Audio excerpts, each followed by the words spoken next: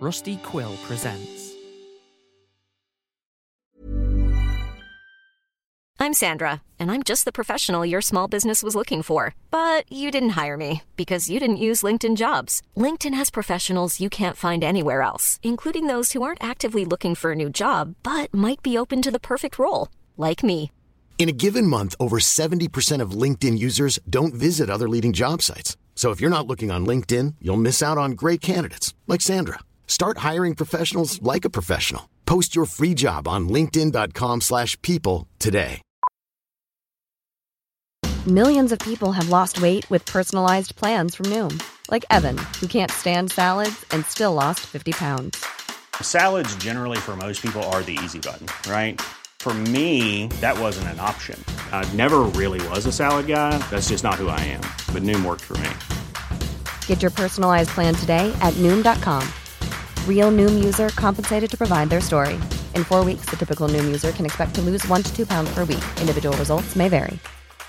Ryan Reynolds here from Mint Mobile. With the price of just about everything going up during inflation, we thought we'd bring our prices down. So to help us, we brought in a reverse auctioneer, which is apparently a thing.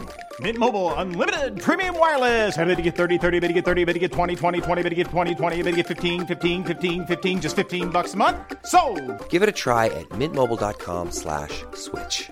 $45 up front for 3 months plus taxes and fees. Promo rate for new customers for limited time. Unlimited more than 40 gigabytes per month. Slows full terms at mintmobile.com.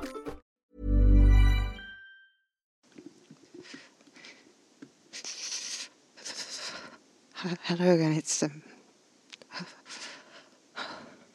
sorry, I don't know if it's cold in here or if it's just me. That's a lie. I know it's just me. It's been...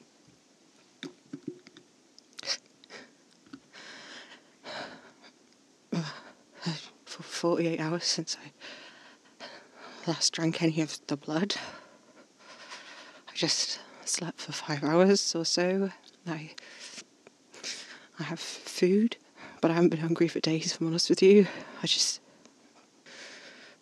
I've hooked myself up to some more IV fluids, which I warmed up, so hopefully that'll help. I'm going to try and go as long as I can before I drink any more of the blood, if only to just put off making this decision. I'm going to die either way. Only if I string out my doses, that's an extra few hours, and that's the right grand choice. Live 3 more days, maybe, depending on how much my tolerance builds up between doses, or bite the bullet and drink the last 2 at once, and then just see. Casper says it's not totally random who lives and dies through the process. Yeah, it's super comforting that, isn't it? Not totally random. He said he reckoned I had a decent chance of getting through because I've responded so well to his... God, I've been trying to avoid calling it what it is. His blood. Doesn't matter now, really. I must have drunk almost a gallon of it. Fuck, I hope he's okay. I hope he's not here because he's given me so much. I could tell it was hard stocking me up like this, but he said he'd be back. 3 days ago he said he'd be back, and I can't help but thinking something terrible has happened to him. Granted, he's pretty hard to kill. I watched him come off a speeding motorbike with only a bit more than a scratch, but he can be hurt. Especially if he's weaker, right? I don't know how it all works, but, that makes sense, doesn't it? God. Anyway... This isn't helping anyone, me just fussing about that, right? What was I... Oh, yeah. Casper reckons I could probably live through this change because I've done pretty well with the blood so far, but he wouldn't go as far as to say he was sure I'd live through it. Like a fucking doctor avoiding giving time frames to a terminally ill patient. Which I guess I technically am. Apart from the patient part. Mum would say I'm terminally impatient. Oh, this is all besides the point now. I think before I napped, I got up to Mum asking me to move out, didn't I? Yeah. The great irony of it all is I remember the girl on the gurney more because it was the day Mum spoke to me about leaving again, not the other way around like Casper would insist. Because after that happened, stuff was just normal. I didn't see another one of the victims with the torn out throats for months. I'd taken my mum's kitchen pep talk to heart and dedicated myself to finding somewhere else to live, and just shy of a week before I was due to move to my new one-bedroom abode, I saw another one.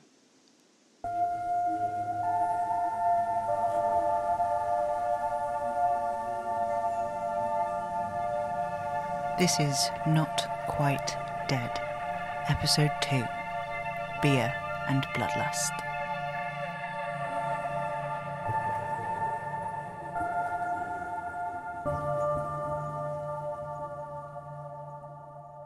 It was early on a Tuesday morning at the tail end of a long shift. Rushed in by an ambulance, the patient was an older guy in his 70s. He had the same loafers my granddad always wore shoved onto his limp feet.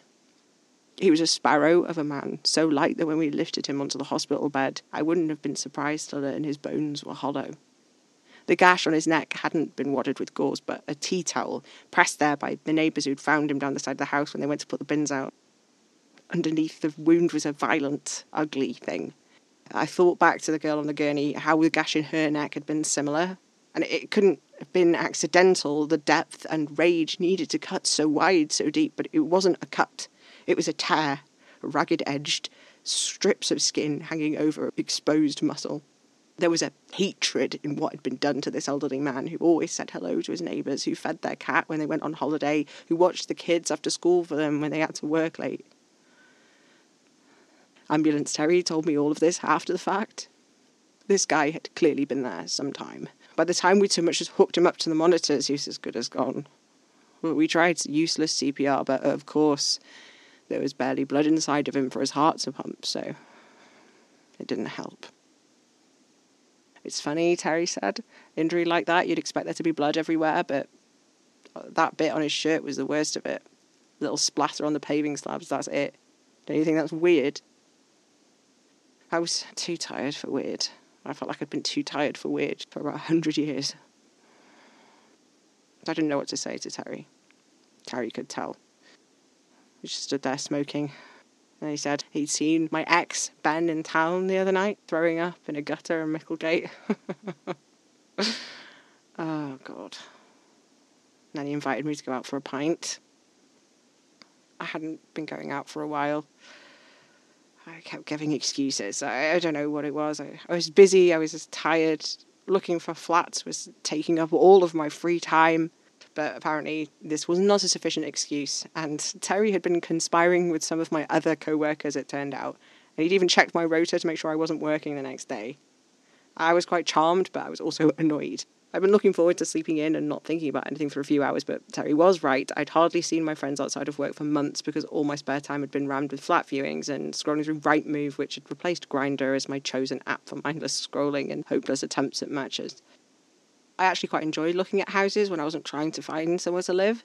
The reason it had taken me the best part of 5 months to actually find a place was that within 20 minutes or so of opening the app, I'd find myself removing the maximum rent I'd allow myself to pay and eventually switching out to properties for sale, sorting from most to least expensive. It perhaps wasn't the healthiest hobby, looking at the interiors of luxury homes I'd never be able to afford, but it was something at least. Still, it probably didn't do anything good for my state of mind, so I let Terry talk me into going out. He told me, "Consider tonight your big good luck with moving out piss up." I went home intending to sleep, but in the end I spent a couple of hours packing, another hour helping Grace help Tammy with her homework. I slept maybe 2 hours before Terry called. The sun was going down and the sound of my phone made me jump. I remember I hit my head on the exercise bike and it was a good job it was still covered with all the winter coats, otherwise it would have been a nasty bruise. I could hear Grace and Tammy arguing downstairs, Mum occasionally interjecting. For a split second, I was glad I was moving out soon. It was short-lived though, as I waded through boxes trying to find something to wear. I ended up really overdressed in this floral shirt and these raspberry chinos I hadn't seen since I'd moved back into my mum's. They were lurking at the back of the built-in wardrobe behind Mum's wedding dress and the zipped tailor bags which held Dad's old military stuff, so it was actually possible I hadn't seen them since before I'd originally moved out. When I arrived at the pub, Terry whistled at me, which didn't make me feel any better about the outfit. Anyway, it took me a couple of drinks to get there, but I did begrudgingly begin to have a good time. People were asking me when I was moving out, and every time I said it was Monday, they would cheer and buy me a drink and just kept doing shots. I ended up getting horrifically drunk. I was stumbling between pubs and clubs. We accrued more friends each time we changed venues as people finished their shifts. By midnight, the party was 9 people strong and we were headed for a club down by the river. It was one of my favourite places to go. A lot of places in York feel geared towards a specific group. A third of the city's population at any one time is university students, so they have their bars, and another third is tourists, and they have their own places too. There's a few little pubs that feel like the home of the locals, which I technically am, but my proclivity for campness means I don't often fit in very well there. This club, though, it was one of the rare spots that wasn't specifically populated by any of these 1-3 groups. It was a real mix of younger locals, students and tourists who weren't afraid to step off the beaten track. And the music was always great. As soon as we arrived, Terry insisted we did shots, which was definitely a mistake. The room was already spinning and I was starting to sway on my feet. We found a table on the balcony above the dance floor, which was normally a great spot, but I couldn't stop myself looking down at the flashing lights swirling on the dance floor, and it did nothing for the spinning in my head. I got up and I made my wobbly way down the stairs and out into the cool night air. I breathed deep. People were smoking and chattering around me. I thought about maybe sitting down on the pavement, but even as hammered as I was, the stickiness of the floor in the cordoned-off smoking section did not feel appealing to me. So I steeled myself, stepped out of the roads, and turned down one of the little alleyways between the buildings where I knew there were some stairs I could sit on. As soon as I turned the corner, though, something felt wrong. I couldn't describe exactly what it was. I could still hear the music from the club, the chatter of the smokers outside, but it was like they were all much further away than they should have been. The street lamp was at the end of the alley, so it should have been bright, but for some reason it felt immensely dark. I could feel sweat cooling on my skin as though an icy wind was blowing, but the air was completely still. My heart was thumping in my chest. There was something on the floor, down the side of the stairs. I should have turned and run, but something made me take a step forward instead. I don't know why. Maybe it was the booze, maybe it was the strange, cold, dark silence of the alleyway, but I couldn't stop myself. I stepped forward. Closer. Closer. I knew what I was going to see before I saw it. A man crumpled over himself, like he'd been stood up fine, and then all of a sudden, all of his limbs had given up at once. His eyes were open, staring unseeing past me as I crouched beside him. His neck was torn open, and though there was blood on his shirt and smeared on his neck, the wound itself was almost dry, just glistening in the low light of the alley. He was the third one.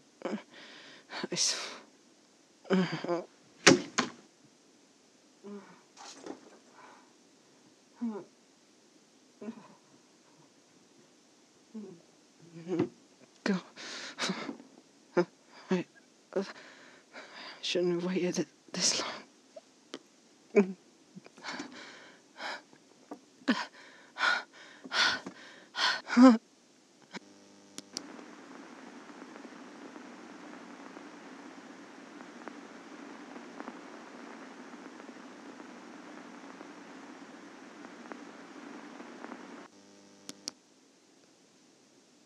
I wish I could explain to you what it feels like. The blood is cold, but as soon as it touches my tongue, it fills me with heat. It tastes like sweetness, like daylight, like life. Casper, he says to him the blood of a vampire tastes like fortified wine in comparison to the freshly squeezed juice of a grape of other blood. I don't know what he means. Not yet, anyway. Blood, to me, just tastes like blood.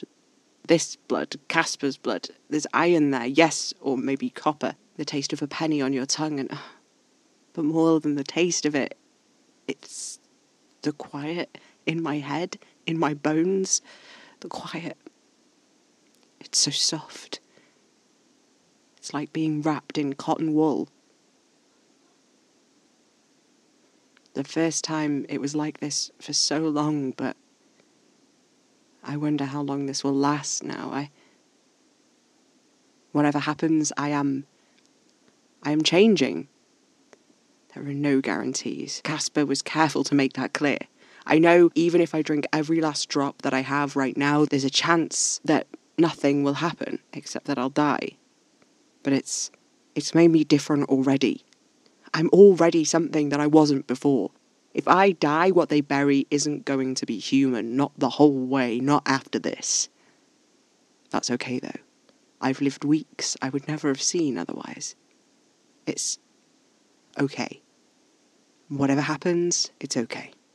Really, I should let myself die. I should string out what I have and use it to go visit my family, to eat my favourite foods, do all the things that dying people do. At the end of it, I should just lie down and let the injuries the blood is holding at bay slowly take hold. The problem is we're pretty sure that drinking the blood of the undead makes your body slowly stop producing new blood cells, so as soon as I run out of the blood, that's going to hit me too, and the more of the blood I've drunk, the longer it's gone, the worse, the harder it'll hit. The pain of my body shutting down.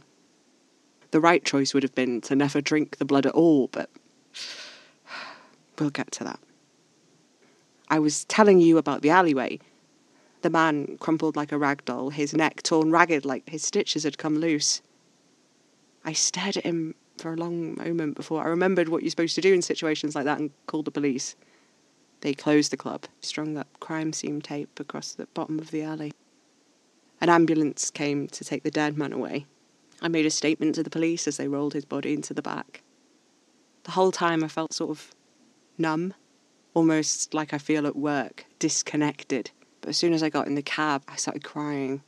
I couldn't stop crying when I let myself into the house, and even though I tried my best to be quiet, Mum came out of her bedroom and saw me. She didn't ask what was wrong. She just made us tea, and we sat on the couch with my head in her lap. She stroked my hair till the sun came up. So yeah, that was the third one I saw. I didn't see another one of the patients with the torn open necks for a long time after that third one. You'd hear stories sometimes in the break room. Every few months, it seemed, one of them would roll up into A&E and die on a gurney. There was nothing we could do for them. The problem is when you lose that much blood, your heart speeds up to try and work as hard as possible to get what blood you have left around your body. But it can only work that hard for so long. It's a very short window where there's enough power left in the muscles to effectively get blood and fluids back into a patient before their heart just gives up. Obviously, victims' families had been demanding inquests and autopsies, and even though it wasn't usual to be kept up to speed with what happened to your patients after they died, news about these ones with their torn-out necks would make their way back down the grapevine. All of them had died from heart failure due to massive blood loss from an injury in their neck, where something had torn through skin and muscle, right through to the jugular vein. Rumours started going round that there was a serial killer, that the victims were being attacked elsewhere, drained of their blood, and dumped in the alleyways and cycle paths where they had been found. That didn't make a lot of sense, though, we all agreed, because draining blood like that would take so long that their hearts should have gone into distress and failure long before they were at the levels of blood loss we were seeing them at. Whatever was happening, their blood was draining fast enough that they were alive when there was hardly any of it left. The fourth one I saw was a middle-aged woman in athletic wear. She was young, fit, healthy. Her heart kept going longer than it might have otherwise, long enough that we managed to get through a whole blood transfusion before she died under our hands. It was mysterious, bizarre, like all of them were. A few days later, the usual findings came back from the morgue. We talked about it all again, but by the end of our shifts, she and the others had faded into the backs of our minds, drowned out by the hundreds of other patients we saw and treated. Sounds so callous, doesn't it? But I don't know. The next day I met Hayley in town for coffee. She'd been back in York 2 weeks, now a fully licensed doctor, training at the hospital to be a haematologist. There was a long road to qualification in that field. She'd been nearly 30 by the time she qualified, she told me, and then added with a wink that 28 is not nearly 30 when she saw me looking a bit dejected. She was always sweet. She asked what I'd been up to, and I filled her in about my latest trials and tribulations, namely a string of ill-fated hookups with this guy I'd met on Grindr, who I didn't like but was excellent in bed.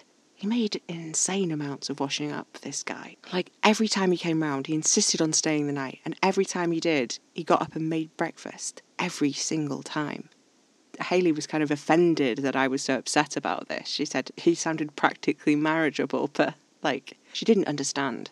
This man, he would come in, and every morning he would raid the fridge, And he cooked like he was making a fucking YouTube video or something. He would put everything into these little bowls before he added it to the dish. He'd go through the fridge, use all available crockery, and sure, the food was good, but like, I didn't have a dishwasher and there was not a lot of space in that kitchen. It was just carnage. So he'd cook for me and then he'd expect me to be all grateful and then he'd just leave me with all of this mess. And I'm pretty sure he was a Tory. Like, 90% sure. Can't be 100% because, you know, he was gay and he was nice when he tried to be, but like, he definitely ironed his underwear, if you know what I mean. Hayley's romantic life wasn't very much better than mine. Turns out working 90-hour weeks in irregular shifts makes a terrible basis for a relationship. The weather was really nice. We found ourselves picking up this old routine that we used to have, going from cafe to cafe on a cafe crawl, talking about nothing and enjoying each other's company. It was extremely nice to have her back in town. I remember feeling strangely good about realising I'd missed her. So much had been going on, with the moving out and the torn neck patients and just work in general, that, I don't know, I started to feel like I'd lost the capacity for sentiments like missing people. It was just nice. Before long, though, I had to get on a bus and go back to work. Hayley waved me off, intending to go home for some sleep before her own shift started late in the evening. I was buzzing. I had so much caffeine in my veins. I think we'd been to 4 coffee shops that afternoon, and dressed in my uniform, my hands were practically shaking. It was a Thursday, and Thursdays usually weren't so bad work-wise. It is a great taboo for any workers in the NHS to describe a shift as probably quiet. But were it not for the fear of incurring the wrath of the gods, that's how I might have described Thursdays. True to form, I spent a lot of time setting broken arms, sending off for blood tests, and requesting a doctor review notes for requests for emergency medication. It was pretty quiet. About 4 hours in, I stole 5 minutes to go and smoke when an ambulance hurtled into the receiving line. I threw the cigarette down half-smoked, more than a little bit annoyed, and went inside to clean up to help mitigate whatever disaster we were being faced with. Just as I headed inside, a car came screeching up behind the ambulance. I started immediately yelling because, you can't just park in the ambulance bay. And the guy who was getting out of the car, he looked really annoyed. But he got back in the car and pulled away, so there was that at least. I went back inside and there was a new patient being transferred on a gurney out of the ambulance. Female, late 30s, wound to the neck, BP 80/25. It was another one. The 5th one I'd seen with my own 2 eyes, and just 1 day after the 4th. We began preparing, we didn't know she was going to die at any moment, but before we could start, all the doctor's bleeps went off. There was a massive car crash. There were 3 patients in critical condition arriving at the hospital in 5 minutes. Me, Tracy, and the junior doctor who was on that night all looked at the woman who was on the gurney, and it was just so much of working in an emergency department is about prioritising. Sometimes it's easy. The patient bleeding out on the floor is a higher priority than the one with a broken ankle. Other times it's not so easy. There we were all looking at this patient with her strangely bloodless neck wound, heart monitor showing her pulse sluggishly continuing. She was in irreversible shock. We all knew there was nothing we could do for her, not realistically. There was a flurry of movement and efficient delegation. People ran to panic stations, cleared space, informed theatres. I was moving on autopilot, moving things, grabbing things, and maximum efficiency as the new patients rolled through the doors. In the chaos of the circumstances, right behind the EMTs, a man walked in. I don't know why I noticed him. He was walking slowly, calmly, so he should have blended into the background, and it seemed like to everyone else he did, because nobody thought to stop him as he crossed the waiting area and onto the triage ward.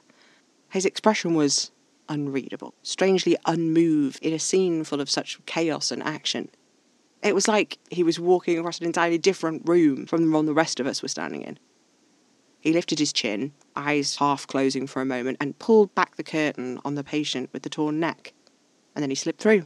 As soon as he was out of sight, whatever it was about him that had caused me to freeze on the spot broke, and I jolted forwards, knees strangely unstable. I was going to tell him to get out, to leave, but when I pulled back the curtain, he was standing over the patient with one hand on her face and the other one above it, held in a fist, like he was going to punch her. I cried out, panicked, and he turned to look at me in the same instant, and I realised the hand on the patient's face was actually holding open her eye, and the fingers on his fist, just inches above her face, were outlined in red. A drop of blood fell from his trembling fist and into the patient's wide open eye. I remember saying, "What the fuck are you doing?" didn't know what else to do. The man dropped his hand from the woman's face and wiped his palm on his jeans, smearing blood all down them, and said nothing, brushed past me, knocking me aside. I nearly fell down. I turned to follow, but then the patient's heart monitor bleeped violently and she gasped. She was rolling side to side, saying, "Where am I? Where am I?" Her eyes were wide open, her BP was climbing, her heart was hammering hard. I was so stunned, I was rooted to the spot. I called for help, and before I could think, we were hooking up IVs, pumping this patient full of fluids. It took an hour, but she was smiling, chatting with me and the other nurses by the end of it. Mel, another senior nurse, said she'd never seen anything like that before, and I told her I hadn't before either. I didn't tell her about the man. What could I say? Some dude with his hair in a bun squeezed his blood into her eyeball and it magicked her back to life. Number 5, it turned out, was called Linda. She worked in a coffee shop, not far from my mum's place. I'd probably met her. "It's strange," she said. "I was out with my friends and we were dancing. We were a little drunk, but I don't remember what happened. I went to get another drink and that's the last thing I remember." That was all she knew. When I told her we were going to send off her bloods to get tested to see if she'd been spiked, she looked really surprised because she'd been in this bar called the Star and Lamb, and when she said that, I was surprised too. The Star and Lamb is this really fancy place. It did seem unusual that she could have been spiked there, but I suppose degenerates are already degenerates and are unlikely to give much of a shit about the ambience of the establishment they're in. There wasn't really much to say about it after that. So I just carried on with my shift, stitching cuts, helping monitor the car crash patients, handing out medications. After an hour of making my way around, I stuck my head around Linda's curtain, and she was lying flat on her back, eyes half closed. When I'd left, she'd been sat up, texting people, letting them know she was fine, and I said her name, no response. I crept up to her side, snapped my fingers. "Linda, can you speak to me?" I said, nothing at all. I glanced at her monitors. Her blood pressure was tanking. I could see the numbers dropping as I was standing there. It wasn't as bad yet as when she came in, but it was about as much better as you'd expect it to be after one blood transfusion and a round of fluids. Her heart was racing and she'd developed a new symptom, a raging fever which was already making her sweat enough that it was soaking through the thin blanket she was draped in over her freshly installed hospital gown. It took half an hour to restabilise her, and when we did, she didn't regain consciousness. I was pretty sure she would after a few hours. That's much more normal after the amount of blood she had lost. The strange thing wasn't the crash and this unconsciousness, but the lucidity and return to almost normal blood pressure levels that she'd experienced for almost 2 hours before the crash happened. She'd been on the brink of death, so deep into full system shock we'd all but declared her dead, and then turned it around out of the blue. Nobody could think of anything that would account for it. Her first round of blood tests came back and said she hadn't been spiked. Her blood alcohol level was low enough that she could have legally driven, so she wasn't lying about not being drunk either. Mel said that maybe because she didn't have a lot of blood left in her, it wouldn't have shown up, but we both knew that wasn't how blood tests work. I said to Mel, before she perked up, I saw something. Mel asked what, and it was so strange. It was like I couldn't get the words out. I stood there for what felt like ages, uselessly flapping my mouth, and eventually I just shook my head and said sorry. Mel asked me if I'd eaten anything, and I'd only had a pot noodle, to be fair, so she told me to go off, take a break. While Linda was still unconscious, we took another round of blood tests. These ones said she had an abnormally high level of white blood cells, which hadn't been the case with the first round, which we'd only drawn an hour and a half earlier. Almost like she'd suddenly developed a massive infection, but there was no trace of whatever that could have been, except for her body's response to it. By the end of my shift, Linda's fever had broken and she'd been transferred to a ward for monitoring. Amidst the rush and the hurry, Linda faded from everyone's focus, except mine. She'd come up again, no doubt, the one patient with the ragged neck who'd miraculously survived, but I couldn't shake it because of the man, because I'd seen him, whoever he was. I couldn't find a way to tell anyone about it, to explain what I'd seen, because every time that I tried, it was like my throat was sealing shut. It was... The only explanation I could think of was that it was just so strange that I could barely believe that it happened, let alone find a way to articulate it, but even in my own head, that didn't ring true. Whenever I thought about trying to explain what I had seen, my throat felt swollen and thick, like the words just physically could not leave me. By the time I was driving home, I'd almost convinced myself that I'd imagined it. Almost. I dreamed about him for the first time the night after that shift. It wasn't a nightmare, but it wasn't a good dream either. Full of shifting shapes and things moving in the dark. He'd been tall, but in my imagination he loomed even taller. The dark hair he'd kept back off his face, falling forward. His eyes, bloodshot, dark as a shark's. I woke up sweating in the mid-afternoon, in the April sunlight. The strangeness of it all faded really quickly, but I kept thinking about his face, his dark eyes, his hand aloft above that patient, blood dripping from his fingers. I wish he'd come back. I worry something has happened to him. He was scared, I think, though he didn't want to let on. Casper doesn't like to think of himself as something that can get scared. I think it's easier for him that way. But I know he gets scared because he's careful. He's very careful.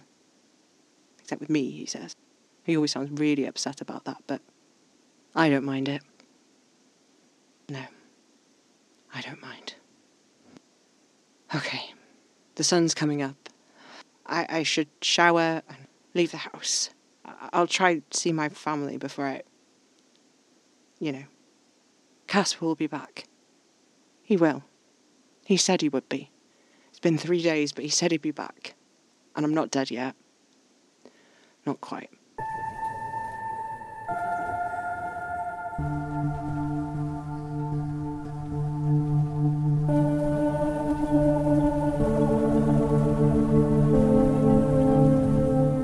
Not Quite Dead is written, performed and edited by Pippin A. Remager under a Creative Commons 4.0 Attribution License.